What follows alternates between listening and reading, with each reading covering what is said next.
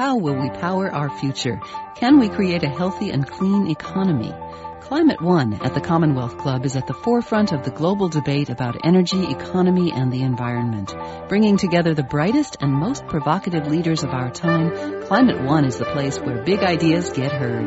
With thoughtful and insightful discussions on policy, business, science, and culture, Climate One founder Greg Dalton gets to the heart of the matter. It's our future. It's time to come together. Welcome to Climate One, a conversation about America's energy, economy, and environment. To understand any of them, you have to understand them all. I'm Greg Dalton. Today we're discussing how changing climate and oceans have impacted societies in the past and today. The Earth's temperatures have been warming for 15,000 years, and that has had a profound impact on human civilization. What's new in the industrial era is the introduction of human-caused and rapid change driven by burning fossil fuels. Carbon pollution spewing from tailpipes and smokestacks is impacting oceans in an increasingly visible way. Sea level rise will put Pacific Island nations underwater this century. Hurricane Sandy poured the Atlantic Ocean into the New York City subway. Less visible to most people is the increasing acidification of oceans that threatens the food web and economies based on it. Over the next hour, we'll look at the causes and consequences of warming and rising seas. Joining our live audience at the Commonwealth Club in San Francisco, we're pleased to have with us two people who look at oceans and climate change from different perspectives. Meg Caldwell is a lawyer and director of the Environmental and Natural Resources Program at Stanford Law School. She's also executive director of the Center for Ocean Solutions at the Woods Institute for the Environment at Stanford. She's a former chair of the California Coastal Commission. Brian Fagan is an archaeologist and professor retired from UC Santa Barbara and author of several books on climate change, including The Little Ice Age and The Long Summer. His most recent book is The Attacking Ocean, The Past, Present, and Future of Rising Sea Levels. Please welcome them to Climate One. Yep. Brian Fagan, let's take a brief tour through history and talk a little bit about, you write, during the medieval period, there were tremendous storms and sea surges that killed tens of thousands of people. Tell us about some of those. Basically, if you take as your stage the North Sea, what people don't realize is that 12,000 years ago, the North Sea was dry land. It was marshy and swampy dry land, but it was dry land. The North Sea, as we know it, did not exist. And in there were living probably maybe 10,000 hunters and gatherers who simply retreated as the sea rose. And it rose so fast that in places probably the shoreline was unrecognizable for what it had been when you were young, by the time you were at the end of your life, which would have been in your 20s probably. And by 5500 BC, it was gone. You had the ocean we know today. And ever since then, people living in the Low Countries have been defending themselves against the rising ocean. And what really triggered the current sea level defenses of the Netherlands was a series of gigantic North Sea gales which started in the Atlantic and barreled ashore on the low-lying, unprotected shores of the lowlands, of the Low Countries, without warning, because there was no forecasting. And these brought very strong winds and high waves. And if one of these coincided with high tide, you got huge storm surges, which would sweep several meters of water over hundreds of thousands of acres. And in 1362, there was one of these storms which is called the Grootmandrenke, which is the great killing of people. And this killed what contemporary records call an infinity of people. And it literally rolled herds of cattle and sheep with the waves far inland and flooded an enormous area. And there were a whole series of these which really triggered the history of sea defenses. And it's worth mentioning, before I shut up, that there were two defining events like this. Now, this will come up later in the 20th century. One was a sea surge in 1916, which resulted in the damming of the Zuider Zee, which became the Isselmeer. And the latest one was in 1953, when dikes burst in southern Holland and killed 1,200 people, as well as about the same number of people in Britain. So there's a long history of this. And one of the interesting stories you write about is that there was a worm brought in on ships, I believe it was the East India Company, that decimated some of the defenses. And this is an interesting example of how even well-designed defenses can be thwarted by something unexpected from outside the system. Oh yes, because basically there was no rock in the Netherlands, much of which is basically a series of estuaries. And they used timber. But these ships brought in the Teredo worm, which loves timber, and they literally ate the sea defenses. So they had to start bringing in stone. They started using seaweed, which is surprisingly effective when combined with sand. And they devised ways of diverting water from the seawalls. But today, of course, these are huge, and it's worth mentioning that if you live in a village near the ocean in the Netherlands, you won't have an ocean view. All you will see will be a seawall covered with grass being grazed by sheep who look very well fed. So lessons from the Dutch and from history, is that the future for California? What can we learn from history and the Dutch experiment with sort of defending against this onslaught of the seas? And then we'll get to Meg Caldwell here to talk about California today. So Brian Fagan? What lessons have they learned? What lessons can be learned from this history applied to today? The options in the face of rising sea levels that one has are well known. One of them is to wall off the ocean, which is what the Dutch have done with great brilliance. They are also looking far, far ahead, and they are planning for 1,000 and even 10,000 year storm events. They're being very, very, very forward-looking, extremely conservative, and spending enormous sums of money on this. And they've got one barrage where they've put up an inscription which says, here the ocean is controlled by the moon, the sun, and us. Which is a very arrogant, self-assured statement. And in the long run, the question I would ask is, do seawalls, with all the consequences of building them, actually master the ocean? You notice I'm deliberately not answering the question. I don't know. Meg Caldwell, former chair of the California Coastal Commission. What do you think about the future of California in terms of this history, and what are our vulnerabilities here in California, thinking about rising sea levels and what's going on? I think the first thing that we need to keep in mind is that we have some fairly recent examples of what is likely to occur more frequently in the future. So if we just look back to the 1982, 1983 El Nino and then the 1997, 98 El Nino, we saw tremendous damage along our coastal areas. The 82, 83 El Nino, I think, caused something on the order of $215 million worth of damage, and that's in 2010 dollars.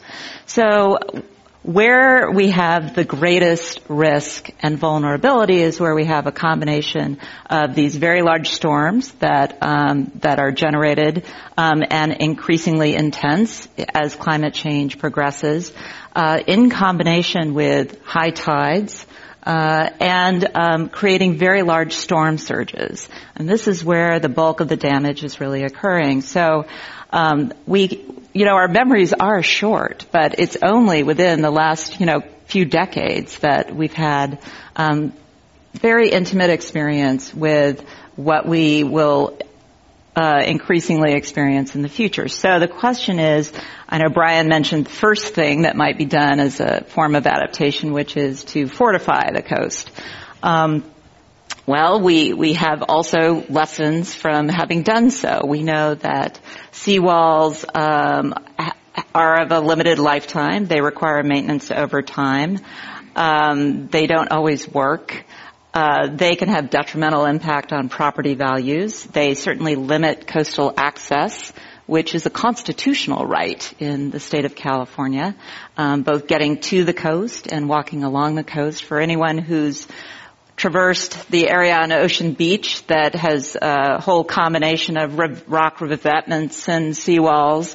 And if you've done so near high tide, you realize that it's really dangerous and, in fact, impossible to traverse the beach in certain stretches. So we've got some public safety concerns as well. Not only that, but the construction of seawalls and rock revetments involves a tremendous commitment of capital and greenhouse gas emissions, I might add. We know that our cement plants are among our largest emitters of greenhouse gas in the state, and so what we're basically doing is doubling down on a very bad commitment towards using fossil fuels into the future. So a second option might be to adjust how we build and develop along the shoreline, to not rebuild in areas that have been devastated by or are in basically high-risk areas that have been formerly devastated by high tides, big storms. Just don't rebuild in those high-hazard areas. We can also adjust how we build. We can change our building codes. We can adjust our development standards and increase our setbacks so that we are building in less and less risky ways. And a third thing that we can do in the form of adaptation, which might be this 10,000-year approach, taking the long view, is to pull off the coast where it's simply too risky. And we know that the long-term option is to move off these high-risk areas. So I think one framework that really helped me think about sort of sensible adaptation is a framework that was suggested by an editorial in Global Climate Change a couple of years ago. And it really sets out a series of questions that give you pause and make you think about whether or not adaptation is constructive adaptation or whether it's maladaptation. So maladaptation might involve basically choosing options that result in greater greenhouse gas emissions than others. Perhaps seawalls versus different development standards, for example. Maladaptation would be to choose options that actually put the most vulnerable of society at greater risk. So thinking about areas along the coast where we have more socially vulnerable, less resilient communities, the low-income communities, communities with lower education, communities who simply don't have the social capital to bounce back. And then another question is, will this course of action actually commit us to a long-term commitment of resources and institutional momentum so that we foreclose our options in the future and over the medium term? I think of, for example, building desalination plants along the coast, or great seawalls along the coast. And finally, will the option actually cause more social, economic, and ecological damage than alternatives? So these are the kinds of questions that we need to be asking as we think about adaptation. A lot there, and I want to drill into a lot of those, but first get Brian Fagan's response to any of that. There was quite a bit there from your historical lens, the questions of retreating, cultures retreating from the coastline, just any response to that. I would agree with everything Meg said. I mean, she's absolutely correct. There are no easy solutions to adaptation. The one that truly, I'm going to go on a slight tangent here because this is relevant. The one that truly frightens me is Bangladesh. And this raises another issue which she didn't raise, which to me seems very interesting and important. And that is in Bangladesh, which is on an average 38 feet above sea level. They've got densely populated cities. They have subsistence farmers with rice and shrimp farms on the coast. They've stripped off all the natural, or most of the natural, mangrove swamps that protects Bangladesh, which is at the top of the Bay of Bengal. So literally, cyclones come up, and they say, good afternoon, how are you, let's go ashore, and bang, they go ashore. And there was a wonderful account of one in 1864, before they started doing mitigation, where a ship was drifting in the storm and floated over the top of trees and landed with its bowsprit over a post office.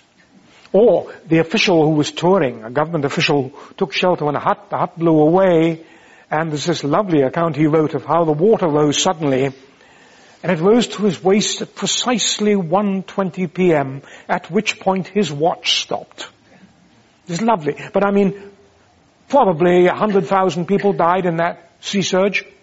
And today, with the population rise, where they're forecasting 21 million people in the city of Dhaka in 2021, that's not far away, and with the coastal population also growing, and groundwater being contaminated by an increasing amount of seawater as the sea level rises, and remember when sea level rises, the spread very often horizontally is much bigger than the rise, much more extensive.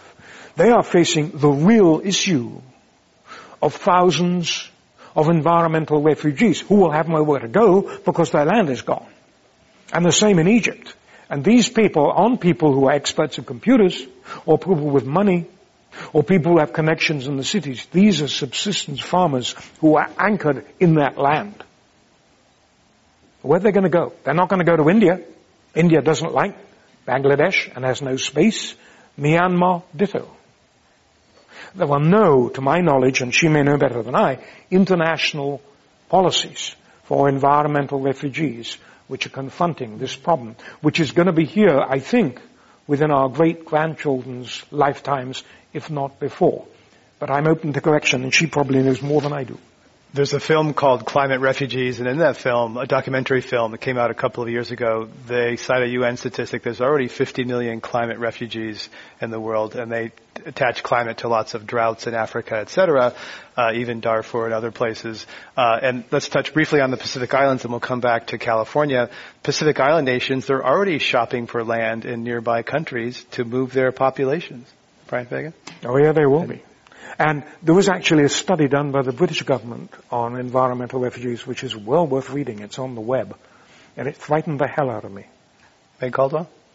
Yeah, we know that the president of Kiribati is actually exploring the purchase of significant land in Fiji, for example, for his country, because they will be displaced very soon. Some have already. And, you know, we've already seen migration of people from Micronesia into places like New Zealand. And, you know, there's an incredible social and cultural toll here that largely doesn't get accounted for in our sort of, you know, kind of structural discussions. And the loss of whole cultures and the degree to which cultures can be or should be assimilated in new societies, and what the toll is on the New Zealanders themselves. And I think this is something that we really need the social scientists to be helping us to understand, and how best to facilitate migration where it's absolutely necessary. And as you mentioned, in many of the Pacific atolls, it will be. Who contributed least to it are suffering first and suffering most. Sure, Brian Fagan? If I may add something to this.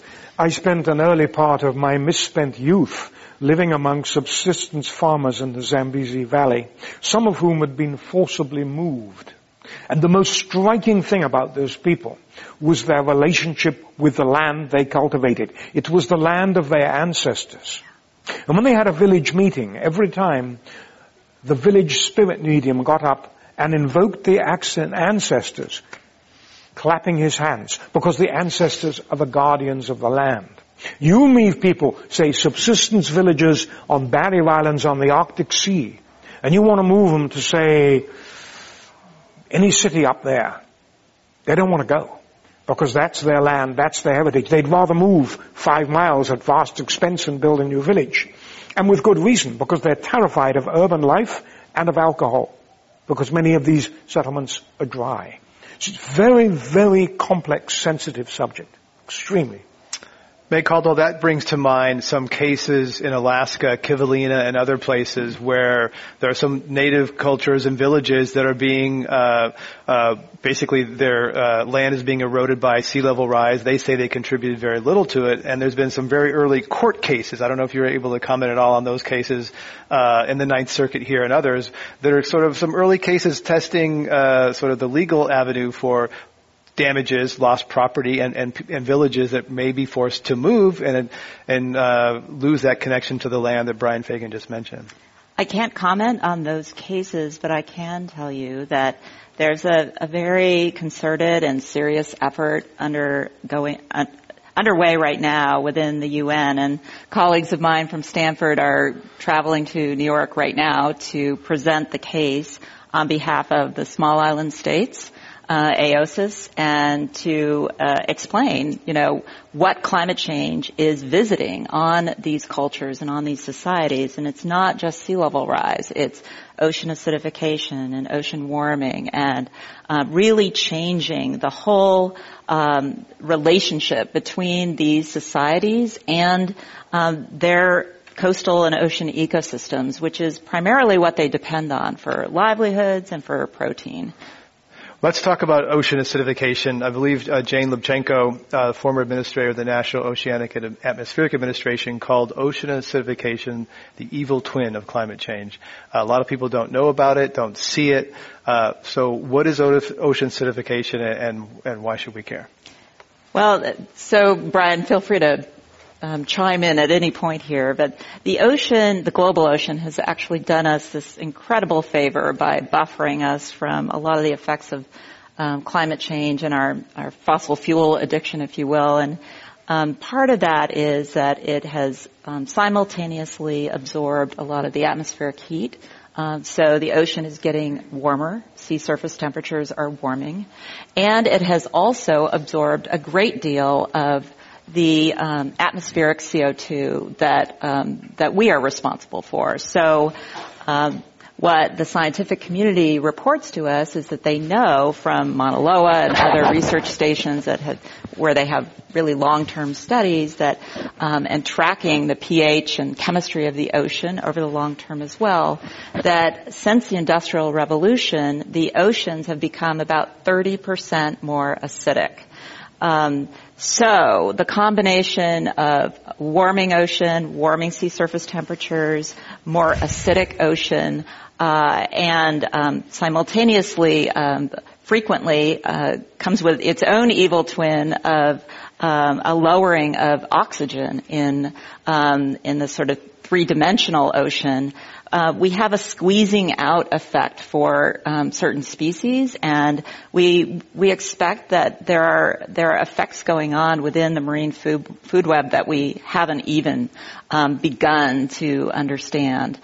On ocean acidification in particular, because I know you really wanted to talk about that. I mean, we already know from the species that we've studied so far that about half the species an increasingly acidic ocean adversely affects them. So oysters and mussels, any species that relies on calcium to create its skeleton, either external skeleton or interior skeleton, can be affected by ocean acidification.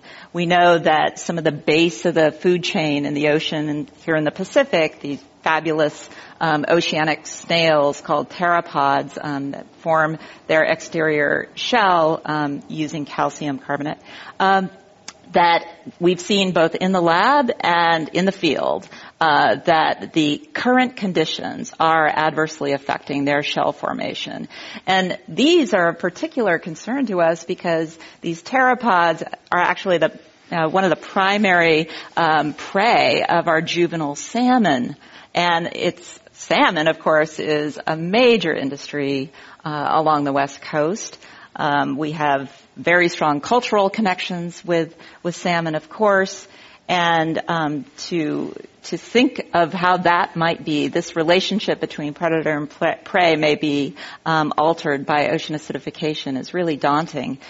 Oysters, we've already seen dramatic effects on oysters on the West Coast. We have Taylor shellfish and Whiskey Creek hatcheries up in Oregon and Washington. And since about 2009, they've experienced incredible impacts on their ability to convert embryos into juvenile oysters and into spat that then they sell to the California oyster industry. We don't grow any of our own spat here.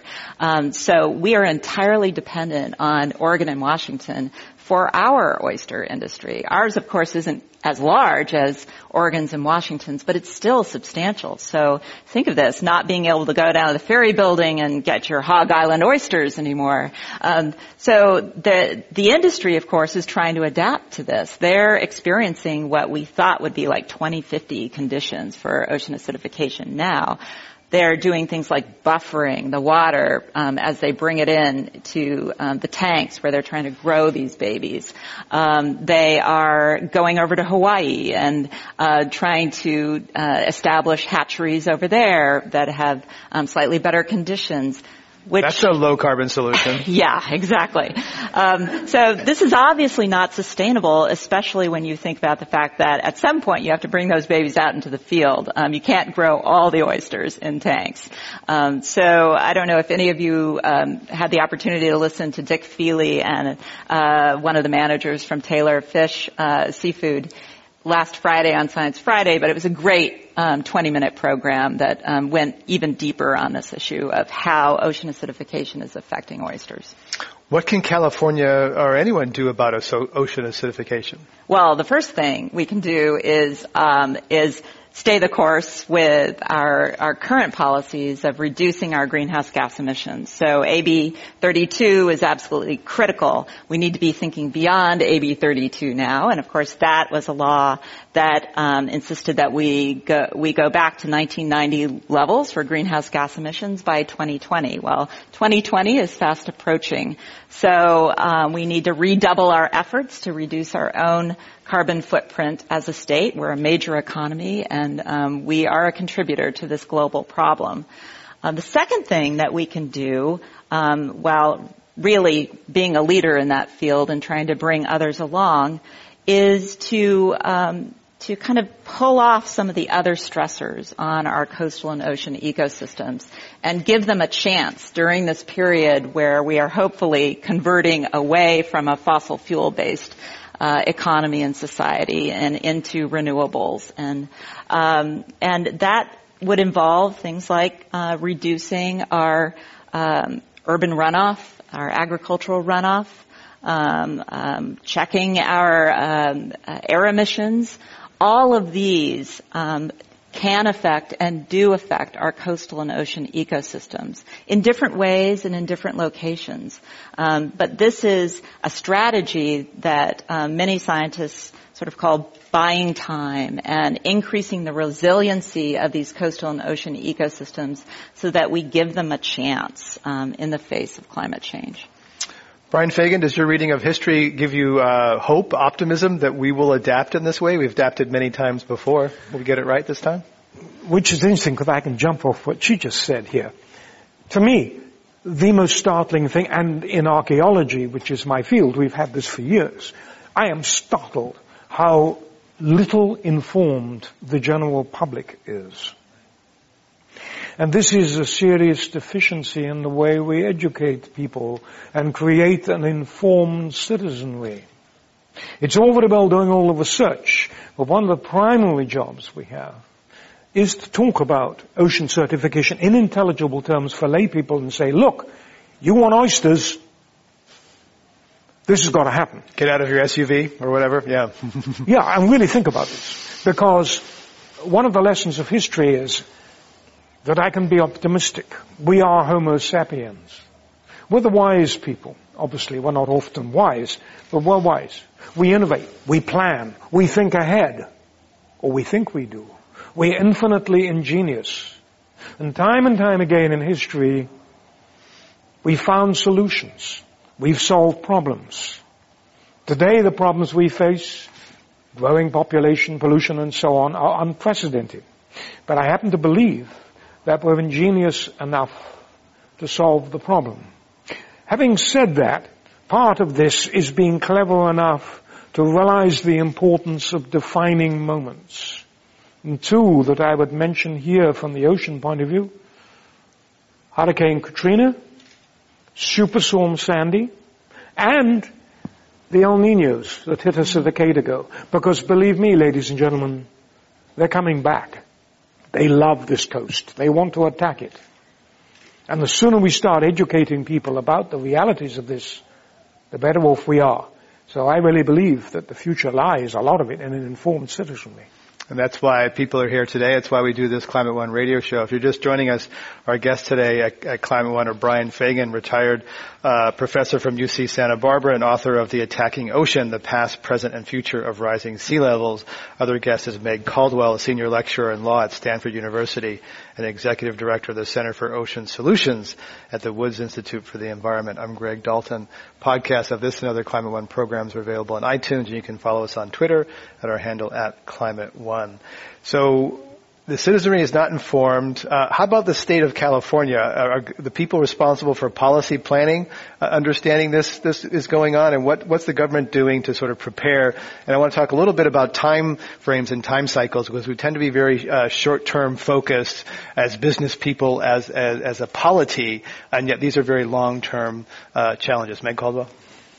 First, let me go back to the presumption, or the precursor to that question, which was the citizenry is not informed. And I want to share with you the results of a recent survey that we conducted at the Woods Institute for the Environment and Center for Ocean Solutions with John Krosnick, who's a professor of psychology and political science. And a pollster, does a lot of good polling work on this. Yep.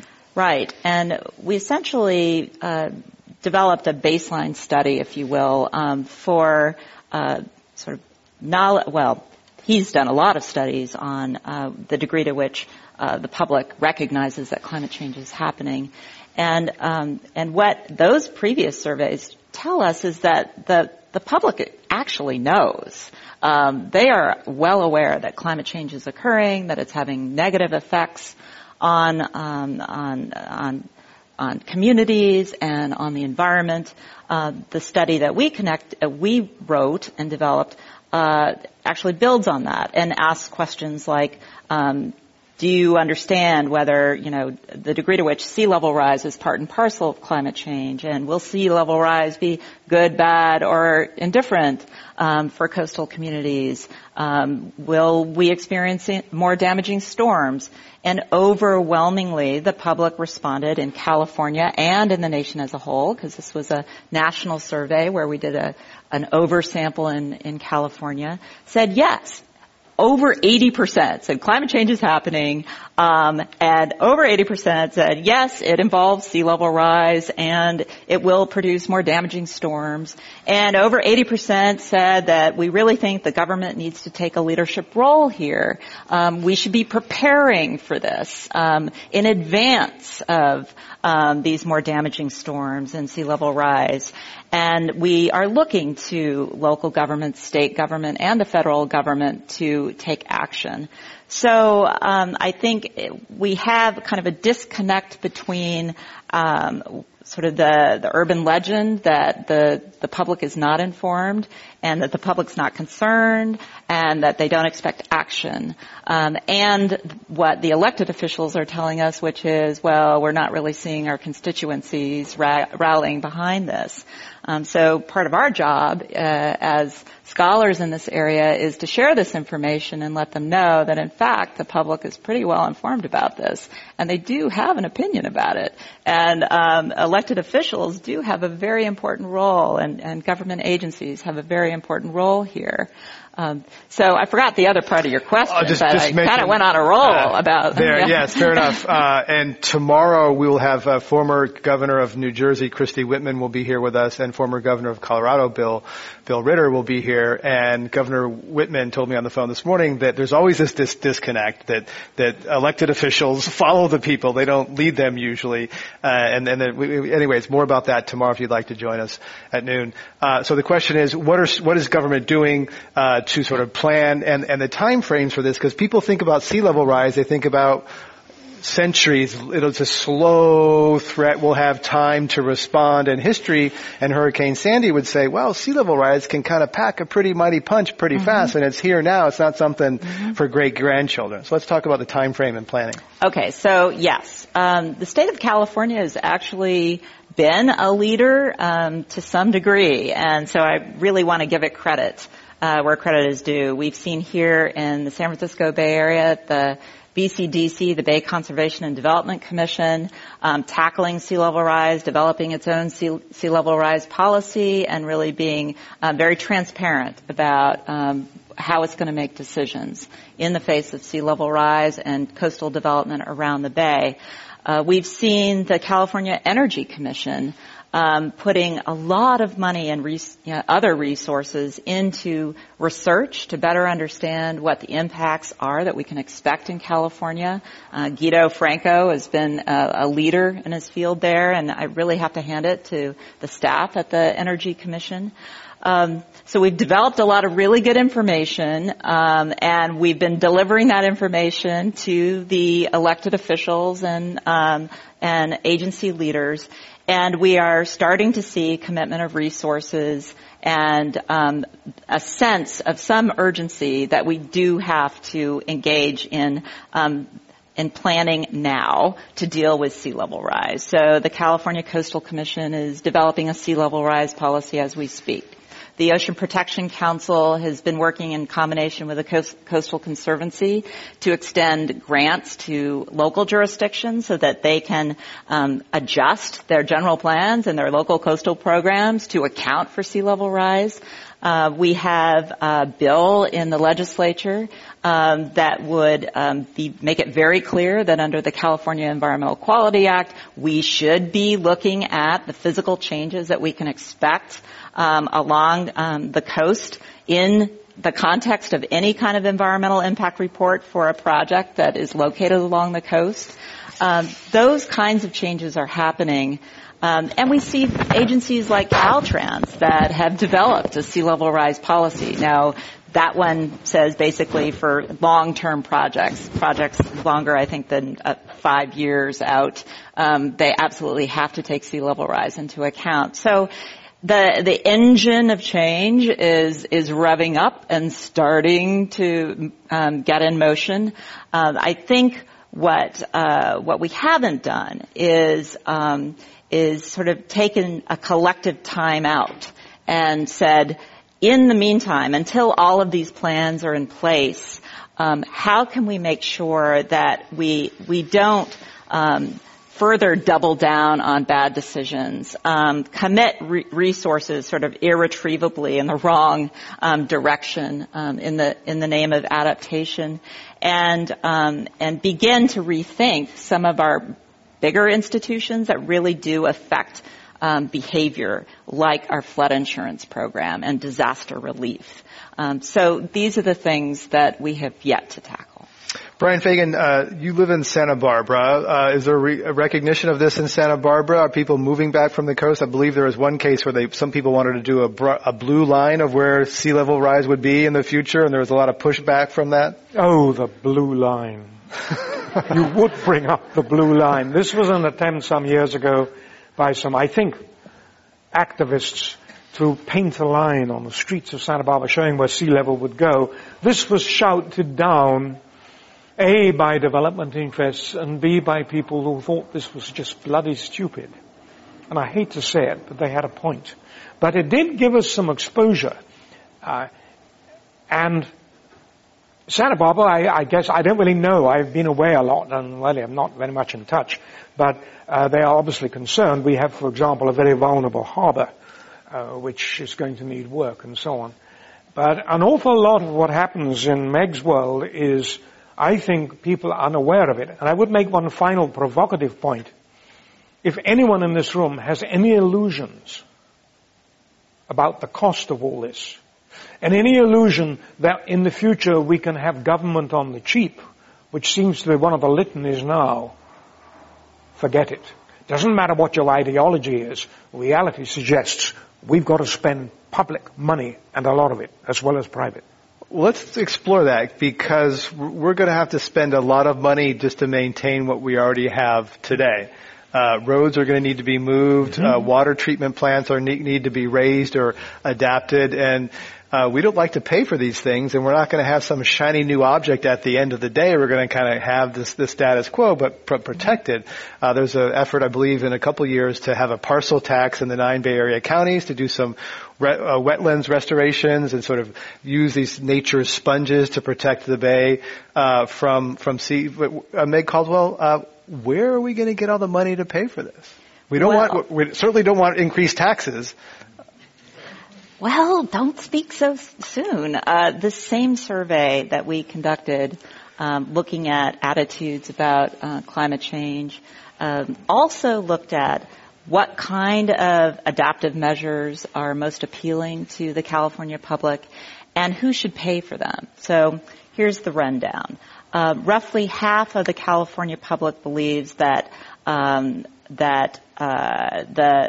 state government should pay for general preparation. So in terms of all the planning that I discussed a little earlier, that's a government function that really all of us should pay for.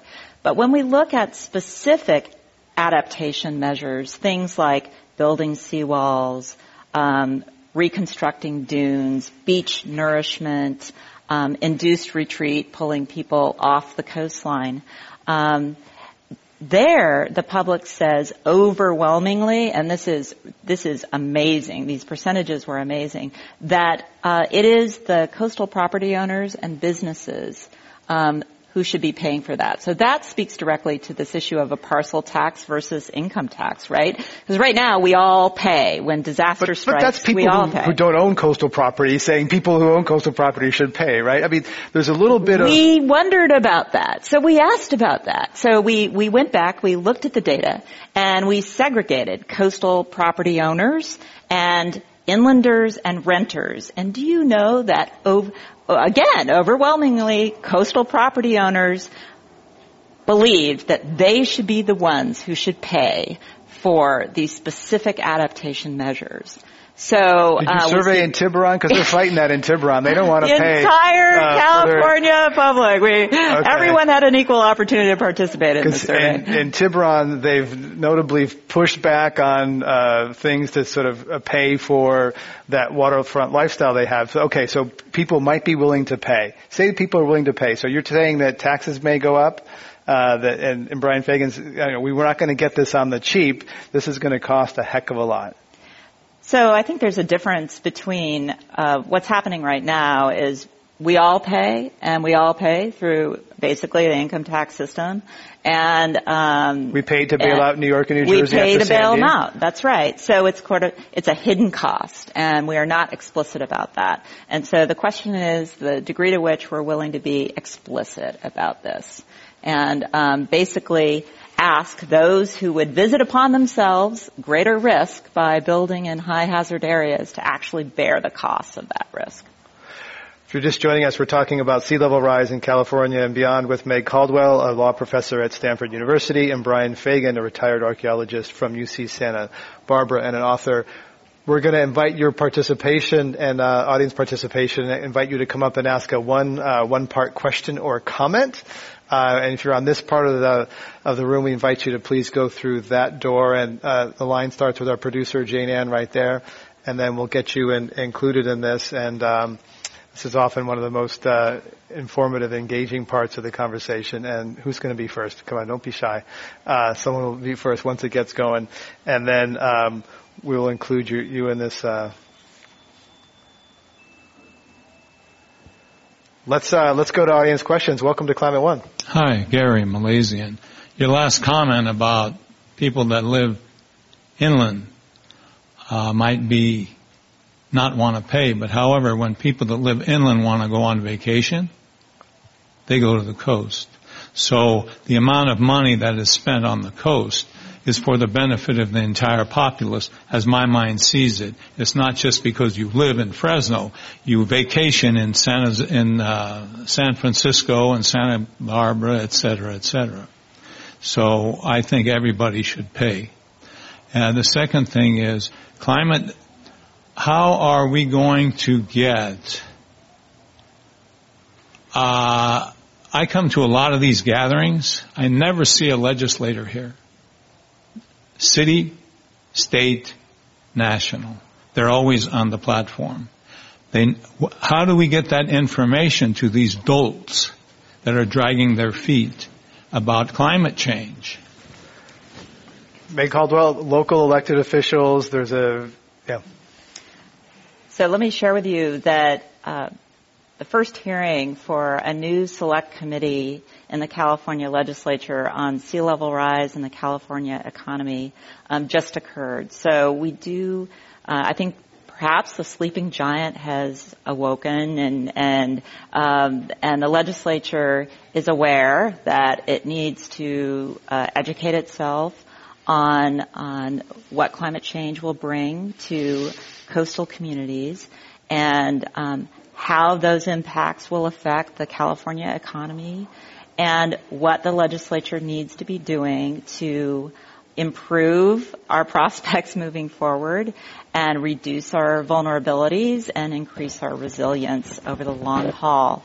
So the first of 4 hearings just occurred last month in Sacramento, and the remaining 3 hearings are going to occur throughout the state. So you can Google it, I'm sure, and find the Select Committee on Sea Level Rise in the California Economy to find out where these hearings are going to be held. But the legislature is paying attention now.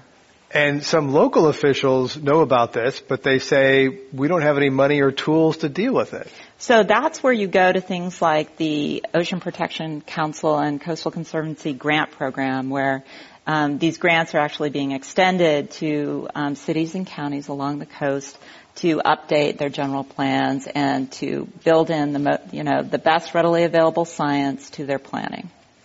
Let's have our next question. Welcome to Climate One. You didn't address at all the corporate factors in climate change, resistance by oil companies to thwart the use of fossil fuels, and how is the effectiveness of the carbon credits going? Who'd like to tackle that? I didn't really catch completely the question. Fossil fuel companies opposing action on climate change. Oh, you should see my emails. Dear Dr. Fagan, I'm very distressed to see in your book that you say that climate change is being caused by humans. I enclose here with a paper which I wrote recently, and you look at it. I am grateful to the Exxon Corporation for sponsoring this paper. I get a lot of this. Almost invariably, the people who write to me about this, who oppose this, have agendas. I thought the energy companies were a little more discreet about that these days. The ones who've been reading to me have got more discreet, but they weren't some years ago. Right. In fact, Steve Cull, who wrote a book, Private Empire, about ExxonMobil, talks about how they fund research with the specific purpose of getting it into the peer-reviewed literature stream for the purpose of litigation that they anticipate years down the road. So they're quite savvy and long-term thinking about funding research that will be beneficial. Compared with Meg, I am but a child in all this. I'm an archaeologist. I look back. You'll be studying the seawalls that your successors will be studying the seawalls that we build in future generations. Let's have our next question. That's totally appropriate. My question is to Meg Caldwell, and it has to do with these adaptive measures. I happen to be a coastal dweller, very perilously behind a seawall. How do you justify what you talked about, the coastal retreat and the right to universal access to the California beaches with the private property rights that my wife and I have to preserve our home? We're hearing historically from the professor about people want to have a sense of home and place. Well, that is our home and place. Mm-hmm. So what is the Coastal Commission and the state of California doing to preserve our constitutional right to live and raise our family on the coast? Meg Caldwell? So I'll try to parse this a little bit and build up. The first thing is that no matter what the Coastal Commission does or what private property owners do, sometimes it's not enough in the face of these really damaging storms. So we've seen areas like Pacifica where buildings, despite the fact that they had revetments at the bottom of the bluff, these buildings fall over the cliff. What's a revetment? A pile of rocks, okay, if you will. Yes, and usually they're really big rocks. So they're coming from they're big quarry rocks that are piled up along the coastline. The second thing is that there is a common law doctrine that is alive and well in California and enshrined in both the Coastal Act and in our Constitution called the Public Trust Doctrine. And what that doctrine says is that the state is a trustee of our coastal and marine resources and is responsible for guaranteeing the right of the public to access the shoreline for fishing and navigation and swimming, recreation, and also to protect. In California, we have a very robust public trust doctrine to protect ecological function. So that common law doctrine exists with or without the Coastal Act. With the Coastal Act, we have a state statute that was written and adopted in 1976 when folks didn't know what we know now about what climate change would bring to the California coast. And there we have a couple of provisions that are relevant to your question. One is a provision in the Coastal Act that says the Coastal Commission is not allowed to affect a taking of private property. It doesn't have the power of eminent domain to take property and then pay you for it. So it needs to make its decisions in a manner where it avoids such a situation. We also have a provision in the Coastal Act that says that for existing structures, there's a qualified right to armor, to protect your structure. It's qualified by the fact that your structure needs to be in danger of erosion, and that you need to any kind of hardening needs to be basically an alternative to other more detrimental environmental alternatives. So it needs to be the least environmentally detrimental alternative for you to be able to pursue that. And this is this provision that talks about protecting existing structures. So back when the Coastal Act was written, clearly we were definitely grandfathering existing structures that were along the coast. But as that provision has been interpreted over time, the Commission has looked at, say, your proposal for a seawall and said, well, do you have a structure existing along the coast at the time that you filed that application? And your answer would be yes, and we would say, oh, it's an existing structure.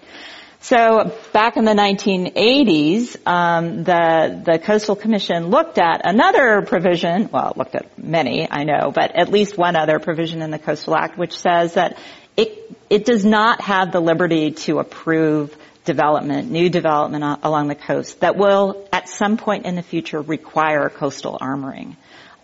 So now the Commission basically includes conditions of approval that says you have a no future seawall condition attached to your approval, your permit.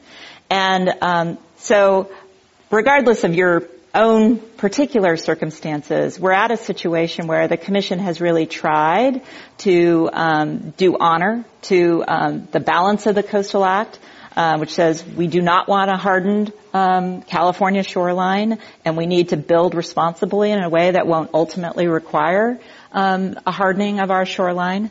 but also needs to take into account provisions that talk about not affecting a taking. So one of the elements of any kind of legal analysis of a coastal property owner's situation is to say, what is the impact and the effect of the public trust doctrine in this case? And if you are going to build a seawall on public trust lands, the wet sand, for example, perhaps you should pay rent back to the public. So I think there are a variety of options that the Commission has and will continue to consider over time, and within the parameters that it must live. And these are never easy, but they make good fodder for lawyers. I'll just mention one other book. We had an author here named John Englander recently. He wrote a book called High Tide on Main Street. It's centered really on Florida, but it also looks at sea level rise. And a lot of people came up to him during the writing of that book and said, recognize sea level rise. These are people who own oceanfront condos in Miami, and said, if I sell in 10 years, will I be okay? People know that coastal property markets will at some point be hit by these. The value of coastal property may be changed, and people just don't know, unsure. It's all about the time frame. Let's have our next audience question. Welcome to Climate One. Thank you. Could you talk about the impact of desalinization? There's a lot already going on in the Middle East, and what is the overall impact? Desalination. Desalination. What about it? What you think about it? I think it's really more Meg's than mine, but it costs fossil fuel to make it. And then you have the issue of transporting it. It makes sense maybe in a place like Abu Dhabi. Have you been to Abu Dhabi? You have? Dubai, yeah. Or Dubai? She's been to Dubai. I had no desire to go back. The water tasted terrible. But they have unlimited fossil fuel, but the ecological consequences are considerable. I'm not violently enthusiastic about it, but it is one of our choices. San Diego's going forward with an expensive desalination project. It's under consideration in Monterey. It's expensive, energy intensive. Meg Caldwell? Yeah, and there are also environmental impacts that need to be considered quite seriously. So whether you're dealing with wells that are in the beach area, the sand area, and don't risk impacts like impingement and entrainment. So impingement is when individual organisms smash up against the screens of the intake pipe and die as a result, or entrainment where larvae and other organisms. I mean, the ocean is a habitat. I think that's really important to understand. Our ocean and coastal systems are ecosystems. There are living organisms. There's the base of the food web there. The baby rockfish who develop in our estuaries and later go out off the continental shelf and become important parts of our commercial fisheries. They are part of this whole ecosystem. So entrainment can actually suck those critters in their baby stages, their larval stages, and results in complete mortality. So these are some. Plus, there's the issue of what to do with the byproduct of desalination, which is the brine. And we are learning more and more about how brine behaves when it's discharged into a coastal system. And from that, we've learned that it doesn't just dissolve and disperse evenly. That it can, depending on the local conditions, it can coat the benthic area where you may have other critters who are adversely affected. So these are all some of the other considerations on top of the carbon footprint of desalination that needs to be considered. And then there's the terrestrial side. There are questions about the degree to which desalination may be growth inducing in areas that simply, don't have the water resources or other resources to support coastal development. So we're kind of changing our dynamics here as we consider desalination. And I don't purport to have the answer, but I do know that we have to be honest with ourselves about what the potential impacts are and what the costs of desal are as compared to things like water conservation and other efficiencies that we can gain in our water supply system. So I would just commit everybody to looking at the Pacific Institute's reports on desalination because they're quite good and they do a really good job of covering many of these issues. If you're just joining us, Meg Caldwell is a professor of law at Stanford University. Let's have our next question. My question is, are we currently, through our taxes and disaster funds, paying for people to relocate from low-lying areas? And if we want people to leave these areas, how are we going to get them to do it? Santa Barbara, if you walk along the beach, you see houses up on the cliff with half of their deck off the cliff. And they are evidently in lawsuits with the cities and counties they live in perpetually. They're still there, and their deck hasn't fallen yet, but it will. We want to live in paradise, but not pay the price of paradise. Who'd like to tackle that? Brian Fagan or Meg Caldwell? We do currently. There is a FEMA grant program, Federal Emergency Management Administration or agency, that for which the funds have been used to relocate structures and households, businesses off and away from high hazard coastal areas. So there is some money that for which we all are contributing that is being used for what many of us call managed retreat.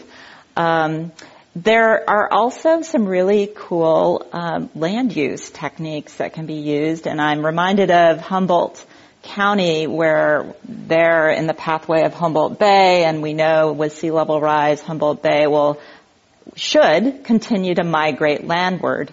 And so one subdivision that came up for the Coastal Commission actually required the conditions of approval required that for every shoreline lot that there be a complementary lot, a sister lot, if you will, and when a certain level of sea level was achieved, that the structure which was built to be moved, it was basically they needed to be constructed in a way that they could be moved, that those structures would be moved back to the sister lot. So that for new development, that kind of thing can work, and for existing development, we look to other techniques like compensating folks for moving off the shoreline. Just a few minutes left. Let's try to get one or two more questions in. Yes, welcome to Climate One. Thank you. My name is Maureen Forney. I'm a public school teacher in San Leandro, California. I was particularly attentive when you mentioned an informed citizenry because my students look nothing like the audience here today. And I knew who our future informed citizenry is supposed to be. They're in my classroom and all around me. So my question is in regards to school standard reform and in the STEM area, science, technology, engineering, and math, and new Common Core standards are being written around these. There's little, if any, attention paid in the STEM standards, science, technology, engineering, and math, that refer to any of these issues that we, as an informed citizenry here, know are incredibly important. What is being done, what can be done, what will be done to take the considerable knowledge that you have and others have to offer to influence standards to be written for our students' education so we do have an informed citizenry that you've obviously made clear is important to our future. Brian Fagan, there have been some efforts to get this into the statewide. I'm sorry? Your response on the education standards, please. Forgive me, I'm slightly deaf, so I have trouble hearing the questions. So if I haven't got this right, tell me. To my mind, and a lot of what Meg is saying to me is a revelation to me. I mean, a lot of it's wonderful stuff. I think an awful lot of this, and I'm thank God, a former professor, not a current one. I think there has to be a very radical think about what undergraduates are taught. And I think a great deal of what Meg is talking about should be required at the lower division level, instead of some of the stuff that's taught now. I think we really need to take a drastic look at undergraduate education in the context of adapting to the future. As far as communicating with the public is concerned, one of the big problems now is that a great deal of publishing is concerned with entertainment. And I, as an author, like serious non-fiction, which hopefully is readable. The sex scene is on page 80, but the people you really want to meet maybe don't read it.